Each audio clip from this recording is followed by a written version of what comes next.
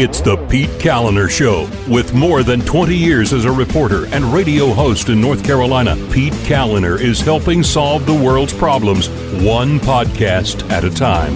Because he's a giver. And now, here's Pete. What is going on? Welcome to the show. Glad you are here. Thanks so much for making me part of your day. I do appreciate it. It is August 25th. And the show is made possible by a great many people who became patrons of the program, like Joseph and Dan, Brian, John, Robbie and Janet, Sarah and Frank, Karen, Manuel, Jeff and Nicole, and Chris. I appreciate all of the support. I could not do the program without you. And you can become a patron too, by the way. Simply go to thepetecalendershow.com. And all of the links are there. You can also go directly via Patreon. That's the platform that we use. And you get exclusive content. You get the bumper stickers suitable for framing or plastering on your vehicle. If you are one of those types of people that do not want to put the bumper stickers on your car, well, you can put it on someone else's car. I do not mind that at all. Whatever makes you comfortable. So also the links are in the description of the podcast as well. And huge news today. Huge news. Researchers in Finland believe they have discovered the cure for hangovers. I know. In a study published Tuesday in the journal Alcohol and Alcoholism, researchers from the University of Helsinki and the University of Eastern Finland found amino acid L-cysteine.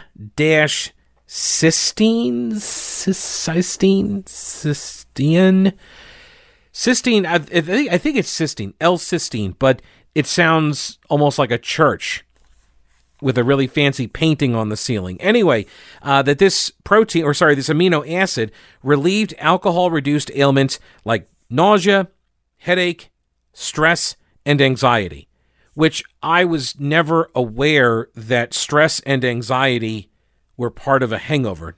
I've had my share of hangovers in my life.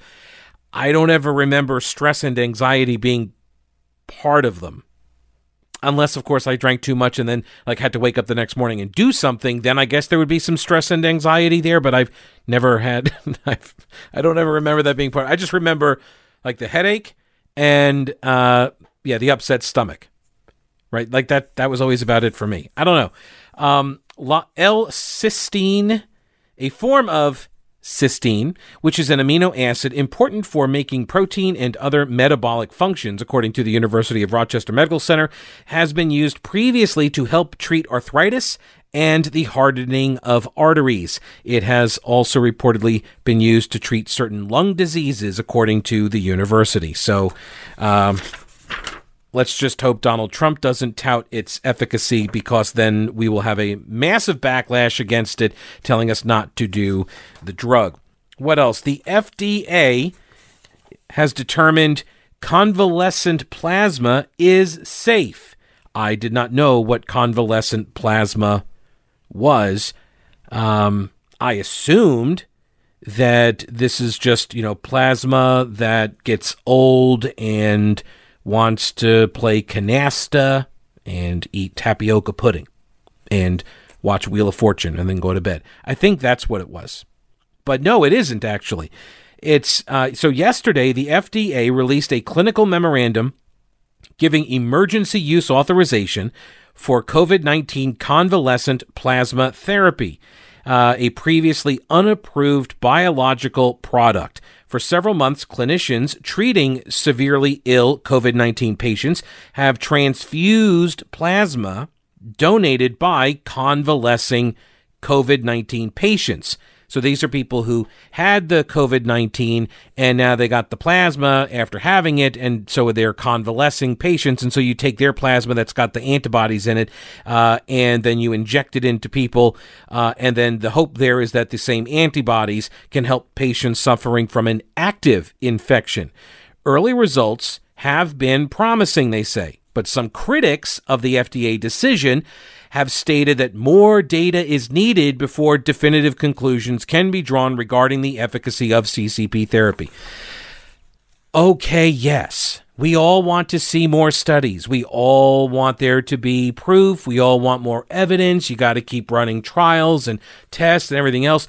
But I keep saying this, we are either performing battlefield medicine here or we are not. You guys need to pick a position on this, okay? I'm pretty fed up with it now. You tell me that the virus is terrible and everybody has to do all of these draconian things.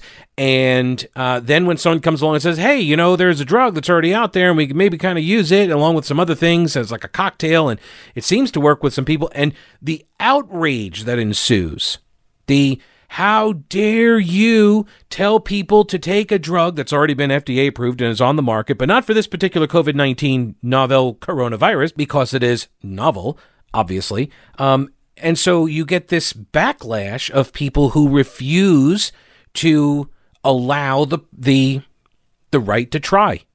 This is where that whole effort came from, the right to try, because the government systems in place, however, and I will give you the benefit of the doubt just for the sake of this argument, that it was all well-intentioned, that we're going to create all of these regulations and loopholes and trials and, mandatory waiting periods and all of this stuff in order to make sure that, nobody dies and nobody gets harmed by the testing of certain drugs. They're, find out all the side effects, everything.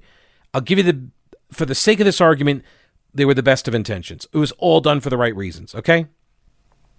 But at some point, if the virus is as bad as everyone says it is, that we have to completely destroy the world's economy, then I think we're in a position to be trying anything and everything that we can.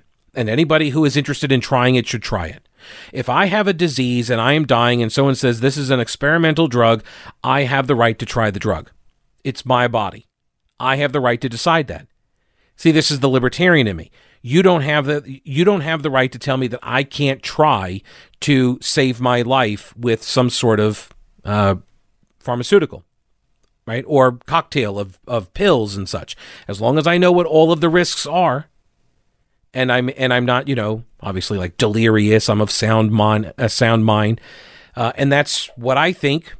Again, going by the standard that has been laid out, like in North Carolina by our governor, that we still can't go to a gym. You're not allowed to go work out. And so I'm thinking we're still battlefield medicine territory. Now, if you want to recalibrate your approach and all, then maybe we can slow roll some of these treatments. But I'm not going to sit here and pretend that this isn't an either or choice, because this is, right? At this point, you're saying lockdown or vaccine.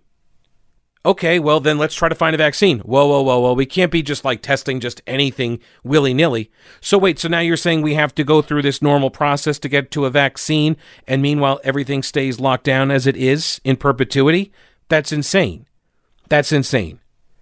So no, I'm not on board with that. So I'm okay with this this clinical memorandum giving emergency use authorization for COVID-19 convalescent plasma, which, by the way, the abbreviation, the acronym is CCP, which is kind of fitting given that it did come from the Chi-Coms, right? I mean, there is some crossover there. So using the antibodies in plasma from patients who have defeated a viral infection to treat newly infected patients is not a new idea. And this really is amazing, though, when you think about it, right? You get the people who beat the virus. Like, I like patients, who beat the virus. This is a very Trumpian kind of approach. I'm just kidding. So so the idea here is you take the plasma from people who beat the virus, and then you put it into people who are fighting the virus. And this is not a new idea. Clinicians and clinical researchers used it as early as the late 19th century to treat diphtheria, and it was employed in the early 20th century in the Spanish influenza epidemic. Sorry, it's not the Spanish flu anymore, right? I'm sorry, I didn't mean to offend. What is it? The flu of 1918, right? Is that the 1918 influenza epidemic, I think is what we're supposed to call it now. I don't know. It's like the learning curve is steep on this stuff. because it changes every day, which actually sounds a lot like website maintenance and security. So if you don't know what you're doing on your business's website or your personal website, you have no idea how to run this thing, and customers are complaining about how it's not user-friendly, then get a hold of Schaefer Smith at Schaefer Smith Design. He will help you with your website, whatever level you're at. If you're just starting out, or if your business is ongoing and has been for a while, he can do it all. Okay, he works with businesses at all different levels of their growth. He does professional services, corporate and small business and entrepreneurs. He can help you with graphics and photos and online stores, search engine optimization, website maintenance and security. He does logos. He did mine. Go to SchaeferSmith.com and get the most out of your website. That's SchaeferSmith.com. Links are at thePeteCallenderShow.com as well. So by issuing this emergency use authorization for COVID-19, for the COVID-19 convalescent plasma, the CCP, by issuing this, it allows physicians to use this plasma. The FDA did not make a final determination as to the treatment's efficacy. The agency stated that it, quote, may be effective. Okay, that's fine. Again, battlefield medicine, right? If we're not sure if this is going to work, then I'm all for testing it out and letting people decide whether or not they want to take it to try and survive. Importantly, it concluded that the treatment is safe. The FDA press release stated, quote, the known and potential benefits of the product outweigh the known and potential risks of the product. This is, by the way, from the Cato Institute, Cato at Liberty. This is a piece written by Jeffrey A. Singer. And the links are also at thePeteCalenderShow.com, as well as I put all of my show prep up onto the website. So this is one of the things that kind of just jumped out at me when I read that sentence, is why I highlighted it. The known and potential benefits of the product outweigh the known and potential risks of the product. That simple statement, what is that saying, right? The benefits outweigh the risks. This is a formula. It's a choice, right? It's an assessment that we are all making for ourselves all the time in all manners of our daily lives, but specifically for COVID-19. And went over this last week. The Franklin Templeton group, they put out, and they're like a financial firm, and they hired Gallup to do a survey, and they asked people what they perceived the risks to be of getting and dying from COVID-19. And people have wild misperceptions of the lethality and their risks of catching COVID-19 and then dying from it. And they have wild misperceptions about the risks to different populations. They think everybody is equally likely. The majority of people, like a lot of people in this Gallup survey, they were like, we think everybody can get it. And it's like 50-50 among everybody, among all age groups. And it's not true. It's not true. The most vulnerable people are over the age of 55. And if you are under the age of, I'm trying to go off memory here, I do have it in the stack of stuff over on the other table there, but if you are under the age of 40, chances are you're not going to die from it. Like, it's really, really, really, really, really unlikely. If you're a kid, you're more likely to die in a car accident on your way to school than from COVID-19 that you catch at school. This is risk assessment. There are entire industries. I don't know, like, I thought a lot of people recognize this, but apparently they don't. And maybe I do, because I did a very brief stint in insurance. And when you deal with insurance, this is what the whole thing is about. You're weighing risk, right? Life insurance is, to quote an old friend, life insurance is the insurance company betting that you're not going to die, and you betting you will. That's the bet. That's the wager. And they look at you before they write the policy, and they're going to say, okay, well, do you engage in risky behaviors? Are you doing, rock climbing, free base, or no?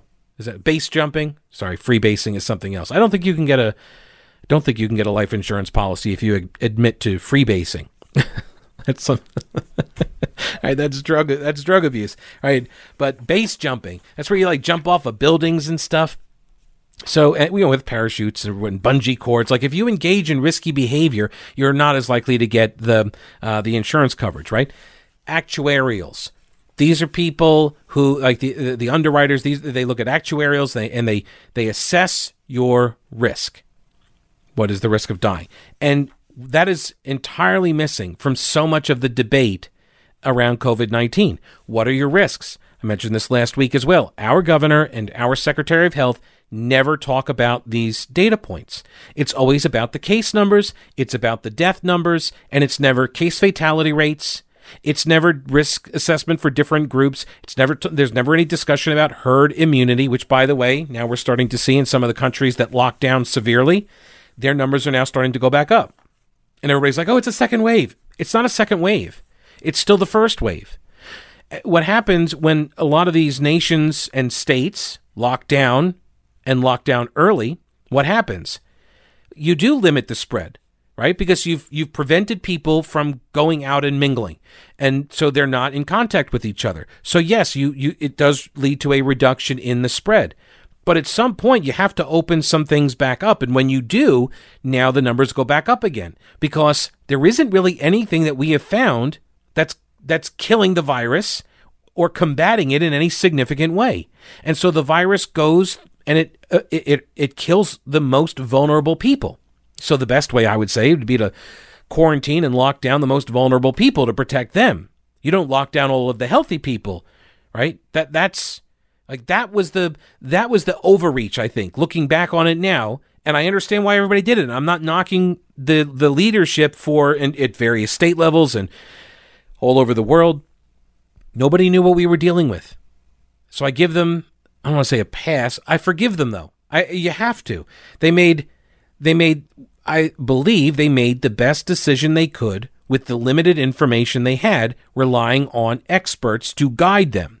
And nobody knew what the virus was, how it was being transmitted, how deadly it was going to be. Because, can you imagine if this virus was as deadly for all age groups as many people perceive? And by the way, one of the things that Franklin Templeton survey it was a Gallup, I should just call it a Gallup survey.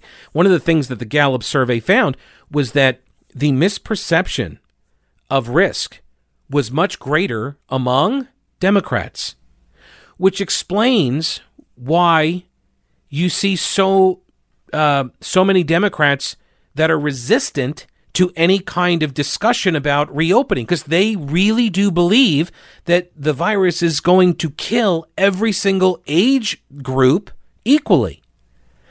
This is why they're like, we can't open schools. And like, but kids don't catch it and they don't spread it. And if they do catch it, it's very mild for them. So like, what are you talking about? They're like, you're trying to kill grandma. You're going to kill everybody. And this is, by the way, what happened yesterday with the president's trip to Asheville.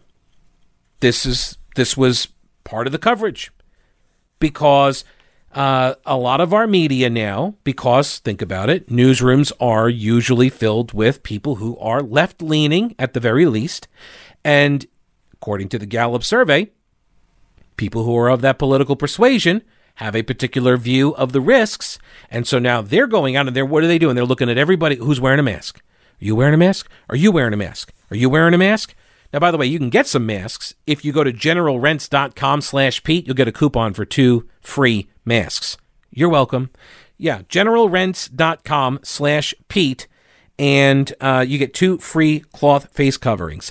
But I know you're not there for the face coverings. The whole point here is to go to General Equipment Rental in Weaverville and get yourself the Karcher misting system with vinyl oxide disinfectant. And then you can roll that thing around your business or your property or your house, and you spray everything down, and then it's all sanitized for up to 10 days. And then all you got to do is spot clean the high traffic areas.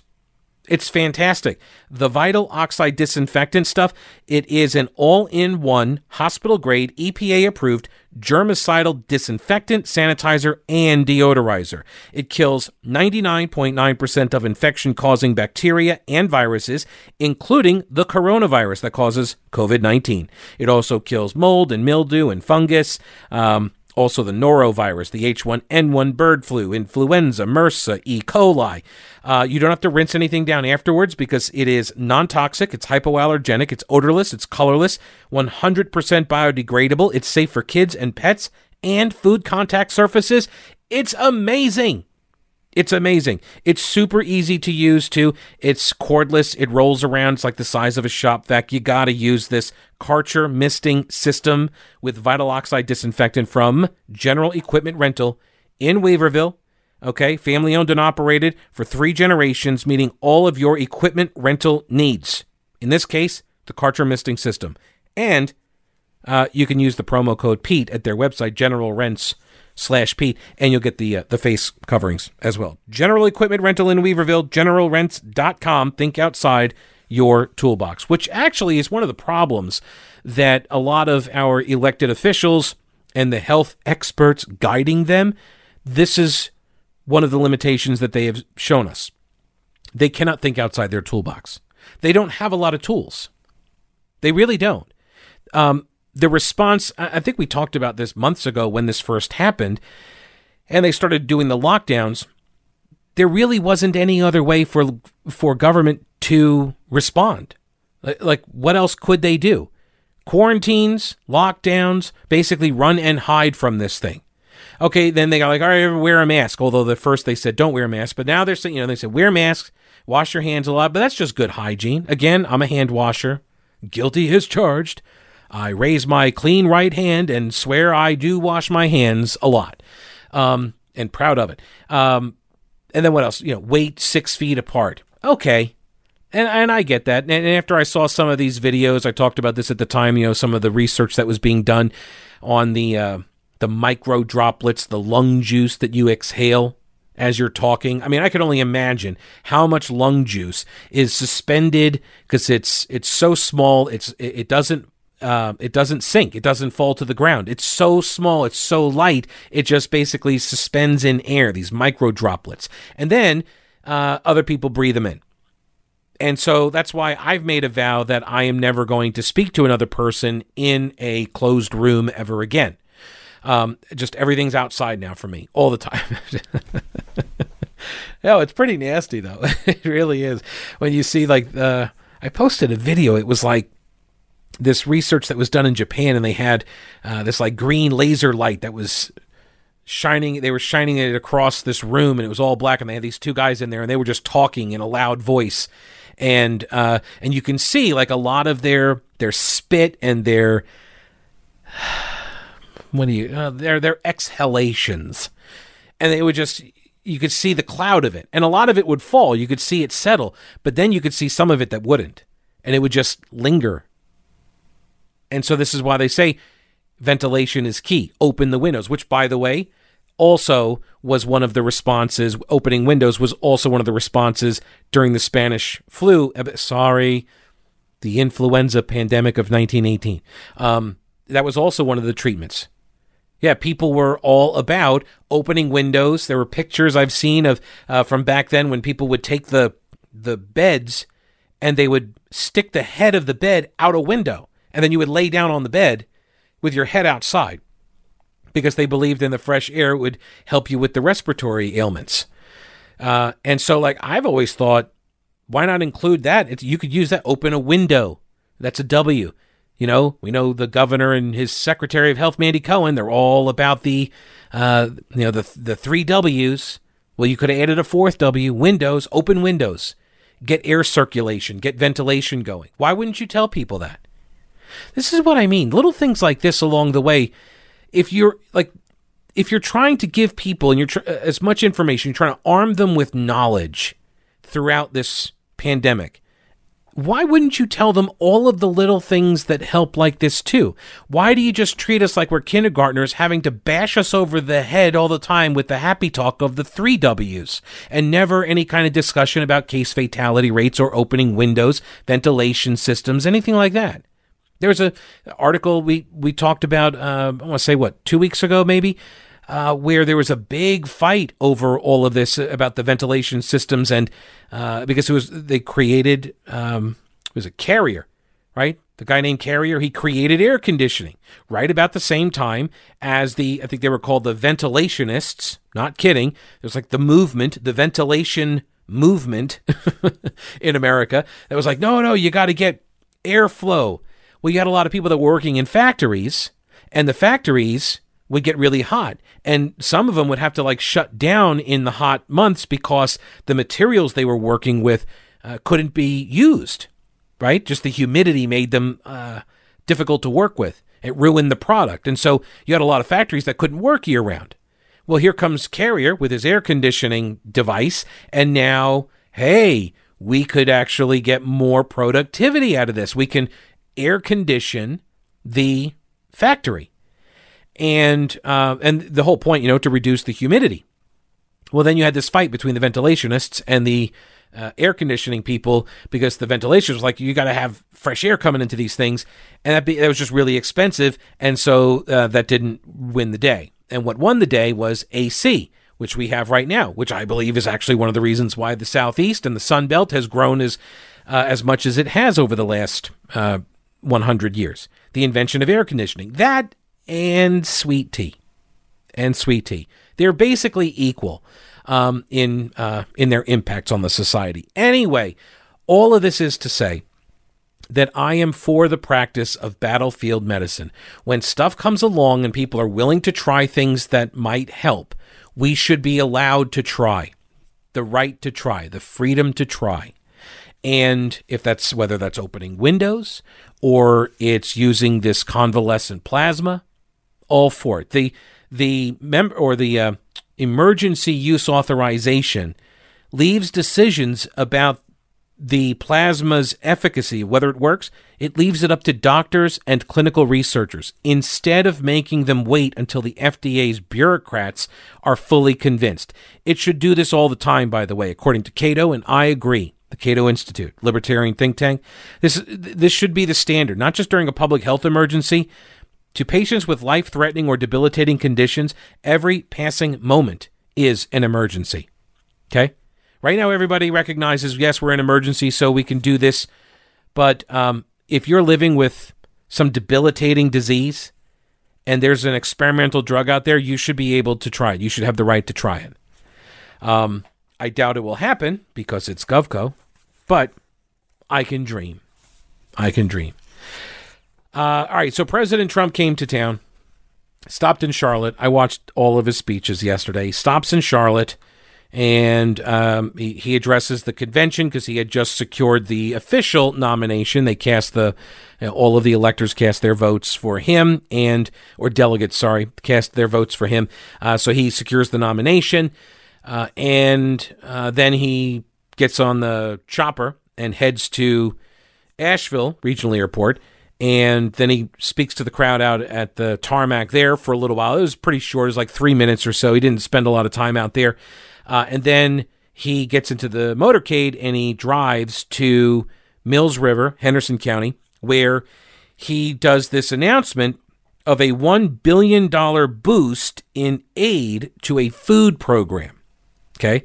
And I have some audio clips from this appearance. So here is, first off, how he started the event. Did you see the crowd outside? I don't know if they report it. I don't think they do.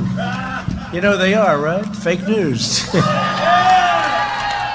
I don't know that they report it. That is an unbelievable, thousands and thousands of people lined up so far. And it was very important for me to come to North Carolina because we wanted to be here.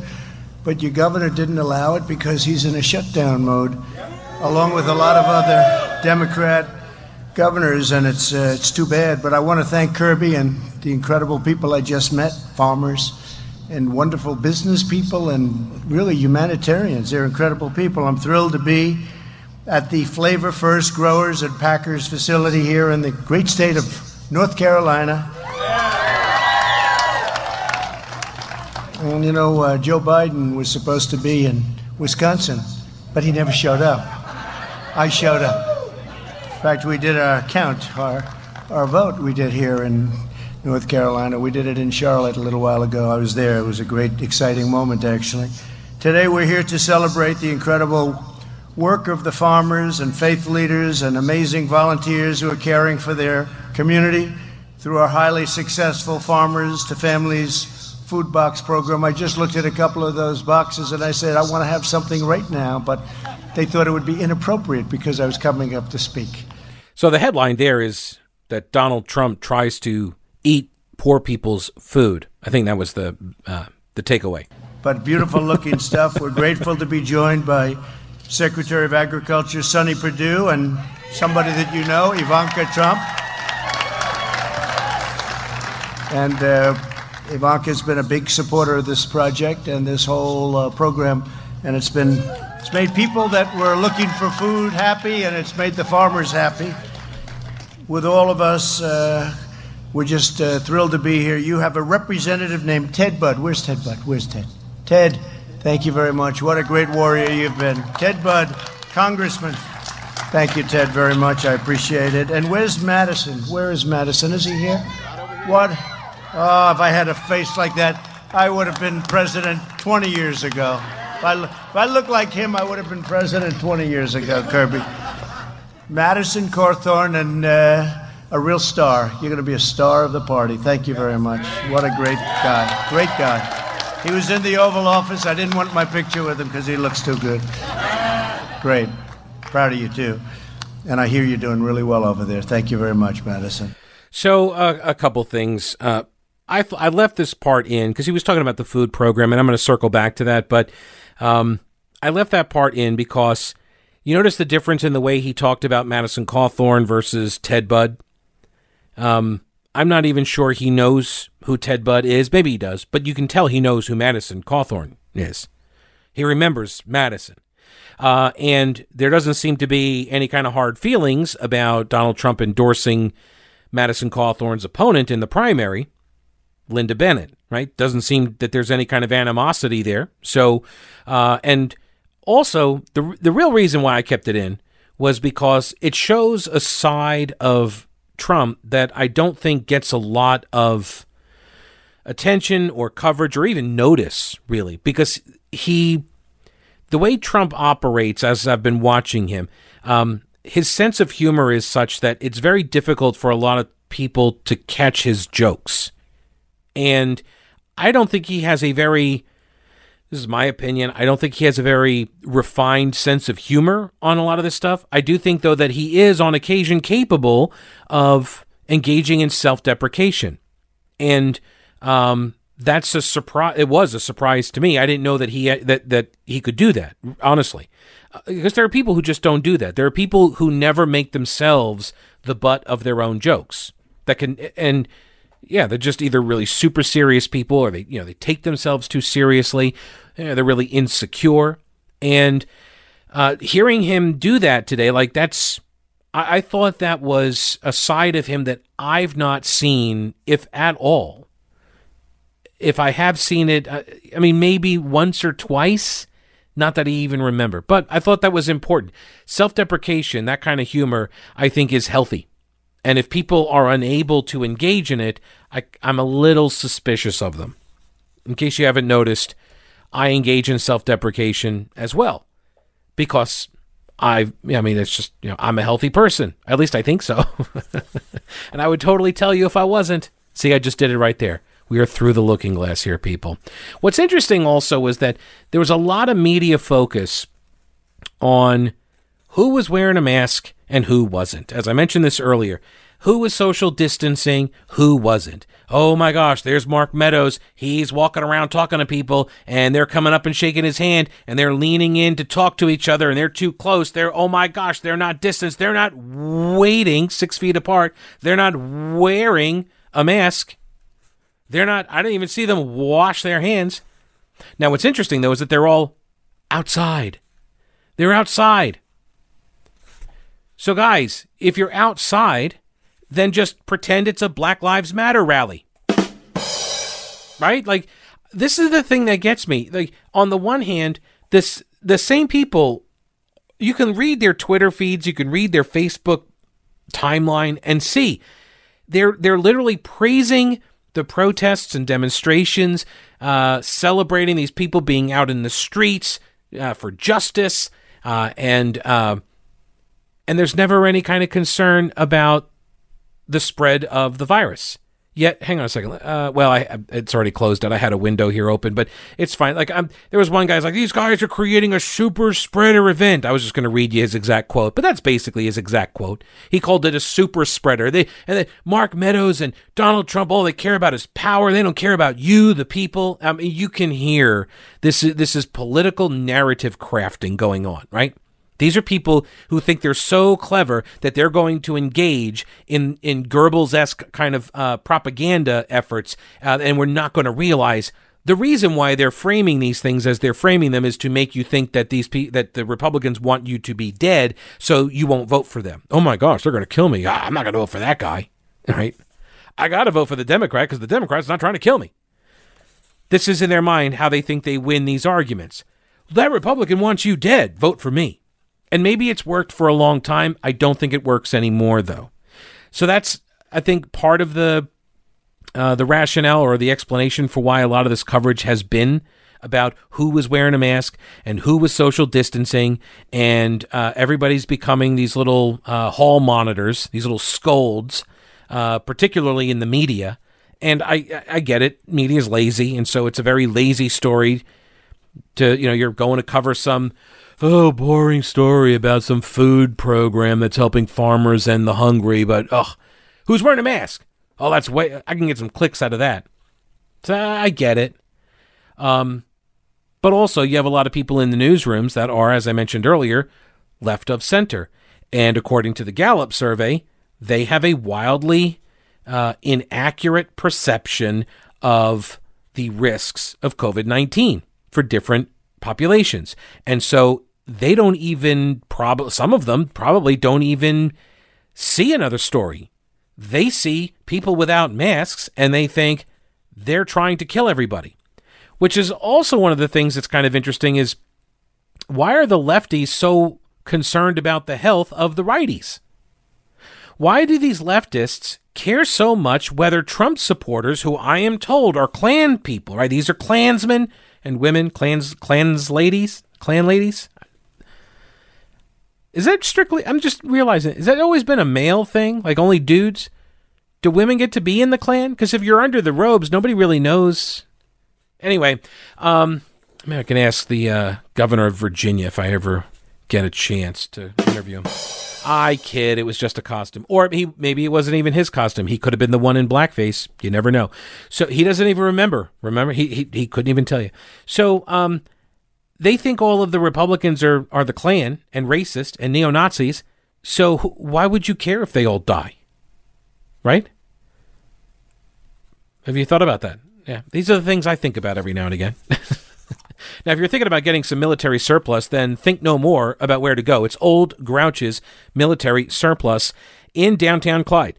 And he's been selling, he and his dad, who has since passed away, Tim and his dad, they have been selling real U.S. military surplus for 30 years, okay? Plus, Old Grouch's Military Surplus, they've got an expanded line of first aid kits and medical supplies for all kinds of emergencies, from scrapes all the way to gunshot wounds. And they have step-by-step instructions so anybody can follow them, including me. And I'm terrible at following directions. Body armor, all kinds. These are made to NATO specifications. This is for in-store or over-the-phone purchases only. They do have face masks as well, which is a really cool thing. They're made out of parachutes, military parachutes, and they're done by a local family, disabled vet and his family. And so that's a really cool thing to help those folks out. They got hit really hard with the lockdowns and such. They have the steel gas cans, the pre-ban kind, the old ones, the good ones, basically, before GovCo came in and regulated them to death, literally. And tons of real U.S. military surplus, of course. Old Grouch's Military Surplus on Main Street in downtown Clyde. The shop is open Monday through Saturday across the street from the anti-aircraft gun, and at oldgrouch.com. So, next up, credit where it's due. Credit where it is due. Joel Burgess at the Asheville Citizen-Times actually discussed the food program. What is it called here? The Farmers to Families Food Box Program. And so kudos, because this is a good news story. This is a good story. And on the rare occasion when you can find a government program that has worked fairly well, I think particularly people on the left should be touting it.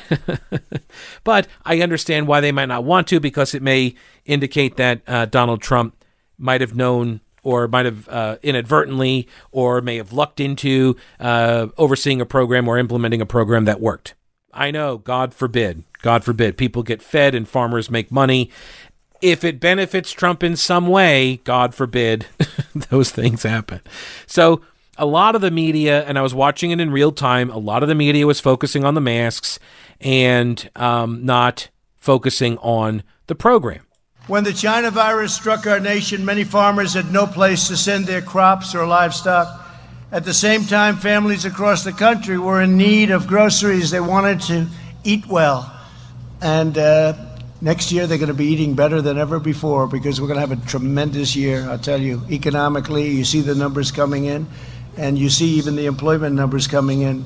In the last quarter, more people hired, more jobs than over 9 million jobs than at any quarter ever before. It's a record. We're going to have a great year. We're going to have a great quarter, but we're going to have a great year. That's why we launched the Farmers to Families Food Box Program. Through this program, the Department of Agriculture is purchasing food from farmers, then local distributors pack and deliver the boxes, and families in need get it, and they get to eat very well. We're tremendously grateful for the 185 employees here at this facility who have packed roughly 7,000 boxes a week. That's not bad, Kirby, right? 7,000 boxes a week is a lot of boxes. Thanks as well to the incredible volunteers at Baptists on Mission who ship boxes to over 200 pickup locations all across your great state. With your help, in just 3 months, we've delivered over 1 billion pounds of food, providing more than 100 million meals to Americans most in need. And this is a program that just got started, and they're already, as soon as I saw it, I saw one line that was hungry and one line that had so much food they had to dispose of it, the farmers. I said, let's put them together. And with Sonny and with all of the people that worked on it, and Ivanka's backing, strong backing, we got it done in literally a week, right? We got it done, and I think might have even been less than a week. That's not bad. Today, I'm proud to announce that we will provide an additional $1 billion to fund the Farmers to Families Food Box Program. It's worked out so well. It's worked out so well. You know what else works out really well? Buying or selling a house with Rowena Patton. It's true. It works out so well, especially if you're trying to sell a house and you're not getting anywhere. That's your realtor, folks. Your house... there's a way to market your house. Rowena knows how to market homes. She's been doing it for a very long time. She outsells 99% of the realtors in the entire state. She's the only agent that I am using to buy a house, and you should as well. Christy and I were we just started looking at houses and different neighborhoods and stuff. So we're at the beginning of the process, but that's the only call I made. You should too. 333-4483. That's the phone number. Write it down. I'll wait. Get a pen. All right, 333-4483. The website is also mountainhomehunt.com. That's mountainhomehunt.com. Rowena Patton and her all-star powerhouse team. Put them to work for you. mountainhomehunt.com. And then start backing. So Donald Trump also took aim at China. Repeatedly, he called the COVID-19, he called it the China virus. In our fight against the China virus, we've launched the greatest industrial mobilization. This is the greatest industrial mobilization, all of the things that we've done to take on this horrible, horrible scourge that's come in, to take on this horrible, terrible plague, I call it sometimes. We didn't deserve this. We didn't deserve this. And they could have stopped it. And we had just signed an incredible trade deal with China. In fact, last week, Sonny was telling me the largest order of corn in the history of our country, twice. Largest order of soybeans in history. But, you know, I feel so differently because the ink wasn't even dry on that trade deal when we got hit with the China virus. I feel very differently about it.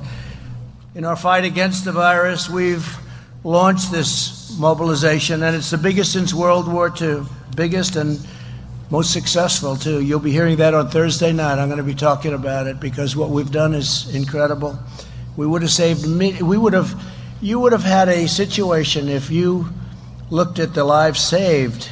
If we didn't close down and now reopen, and we reopen, the problem is your governor doesn't want to reopen. He wants to keep it shut down, and you can't do that because there's a lot of bad statistics on the other side. Shutdowns cause problems, too, with suicide and depression and loss of jobs and loss of a lot of other things. So we have to get your state open. We have to get numerous states open that are run by Democrats, because I really believe on November 4th they're all going to be open. It's going to be a miracle.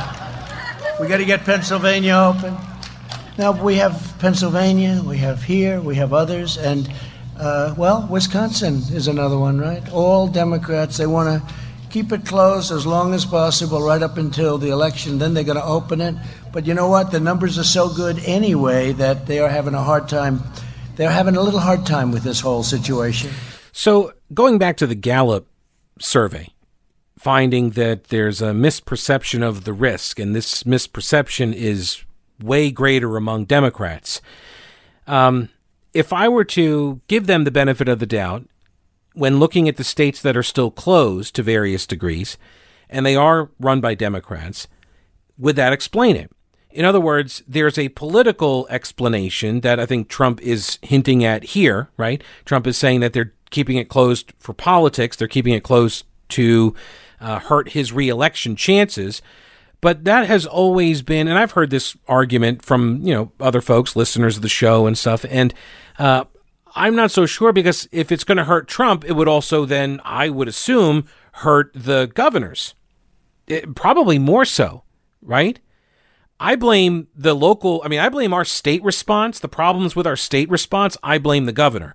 If there are problems at the federal level, then I would blame Trump for that. But most of the response has been at the state level. So, and I think that's appropriate, by the way. I don't think Trump should have taken over, a nationalized protocol to combat the virus. I think it was appropriate for states to deal with the disaster, because that's what the states are accustomed to doing. States and governors and emergency operations centers. I mean, the feds can play a supporting role, but that front line, that's the state job. So, I don't necessarily think that Trump takes all of the heat by keeping it locked down, although I guess you could say that it's designed to suppress the economy. And look, Democrats are out there bashing Trump for all the jobs lost, and it's a completely dishonest argument. We all know this, right? It's a completely dishonest attack because the pandemic occurred. It's a global recession. It had impacts across the planet, and everybody reacted very much the same way. And now you're going to say, well, Trump oversaw all these jobs getting lost. Like, really? You're not going to chalk that up to the virus? Because I do. I think rational people would.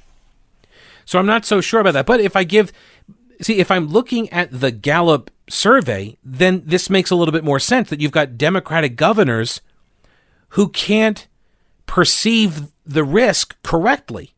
And so they're making these decisions to stay locked down because they're terrified. Because I don't know. And I don't know why Democrats are reacting this way. I don't know if they react this way because they're Democrats, or they're Democrats because they have a mindset that leads them to react this way, and that falls in line with an ideology. I don't know. I just find it to be really, really informative, and I think it sheds a lot of light as to why there is this disagreement in how to proceed. Now, there should be no disagreement in how to proceed when purchasing a mattress, because Mattress Man stores have the mattresses. They've got all of the mattresses. I think there are no other mattresses anywhere else except at Mattress Man stores. So you have to go there, I'm pretty sure, Don't quote me on that, though, but it might be true. Traditional innerspring mattresses and pocketed springs and memory foams and pillow tops, natural latex, hand-tufted, two-sided hotel foam. They have adjustable bases as well, and those are cool because you can hook them up through your smartphone, and so you can just be like, checking your Twitter feed and then raising up the feed, lowering the head. You can do all of that. It's fantastic. And they have the 000 deal going on, 0 money down, 0 interest for up to 2 years, 0 payments for 3 months. It's basically free for that time period. They have a 120-day comfort guarantee. They ship nationwide. They have 5-star local delivery service. They have 4 stores in Asheville, Arden, and Hendersonville, and you can experience the difference by just walking into any of them. They practice all of the safety protocols as well. Find the store nearest you at mattressmanstores.com and check out all of their inventory. It's all there at the site, mattressmanstores.com. Buy local and sleep better. Finally, Donald Trump said that the great American comeback is very much underway. We've added the jobs in the United States. If you look at the stock market, it's just about, in fact, NASDAQ just set a new record, and it's over a period of 3 weeks. It's actually, I think, broken the record 14 or 15 times. And you're going to see something with Dow, because you watch Dow and you're looking at the numbers, and we're very close to breaking those records. When I left this morning, the stock market was up almost 300 points. We'll see where it is. And that's a leading indicator. That's great stuff. That's your 401ks. That's your stocks. And the economy is quickly following. Wages are up nearly 5%. Retail spending is fully recovered and is at an all-time high. Can you imagine that retail spending is now at a higher level than it was prior to the plague coming in? Can you believe that? I mean, who would think that? And home builder optimism is at a record high, and prices are going up and homes are being built, and it's an incredible thing that's happening. And when we get rid of this virus, which will happen, and it will happen sooner than people think, and that's with the vaccines, but even without the vaccines, it's happening. During this time of trial, we've seen once and again that the strength of our nation lies in patriotic citizens like everyone here today. Right, so this is very important for Trump to make this argument that the economy is rebounding. So he's aware of it. His campaign is aware of the line of attack that the Democrats are making on the economic front. So he's trying to shore up that argument. And he's also then trying to make the argument that Democrats are not for law and order, right? That they're the party of chaos and riots and violence and all of that. And I mean, honestly, if you've been watching what's been going on out of Wisconsin and Portland and Seattle and California and everywhere else. All right. So, but the other thing here is he makes essentially this prediction that the virus is going to fade away. And that's a pretty big bet to make, to go public with. But then again, Trump can do that because really he can make all sorts of predictions that don't come true and promises that he doesn't fulfill, and nobody seems to care. So I don't know if he pays a price for it at all. But it is indicative of a perspective that a lot of people on the right have, which is that that this is going to burn itself out, and there is going to come a point pretty soon here where enough people have gotten it that there's herd immunity, and they're looking at Sweden. And by the way, yesterday, the infection rate in France now is 60% higher than that of Sweden. Sweden is beating a lot of the European countries in the fight against new coronavirus infections, the case numbers, possibly because of its decision not to implement tough lockdown measures. In other words, they already saw their surge. They already had the virus rip through their society, and so now they're on the tapering off side of it. Whereas other nations that went lockdown, heavy lockdown, they didn't build the herd immunity, and there are still a lot of vulnerable people now that are going to get infected and die. In other words, maybe viruses are just gonna virus, and we are very limited in what we can do to prevent it. That's a wrap for this episode. Remember, please subscribe to the podcast. Give it a thumbs up in the reviews. Positive review. I appreciate that. Thanks so much for your support. We'll talk to you later. Don't break anything while I'm gone.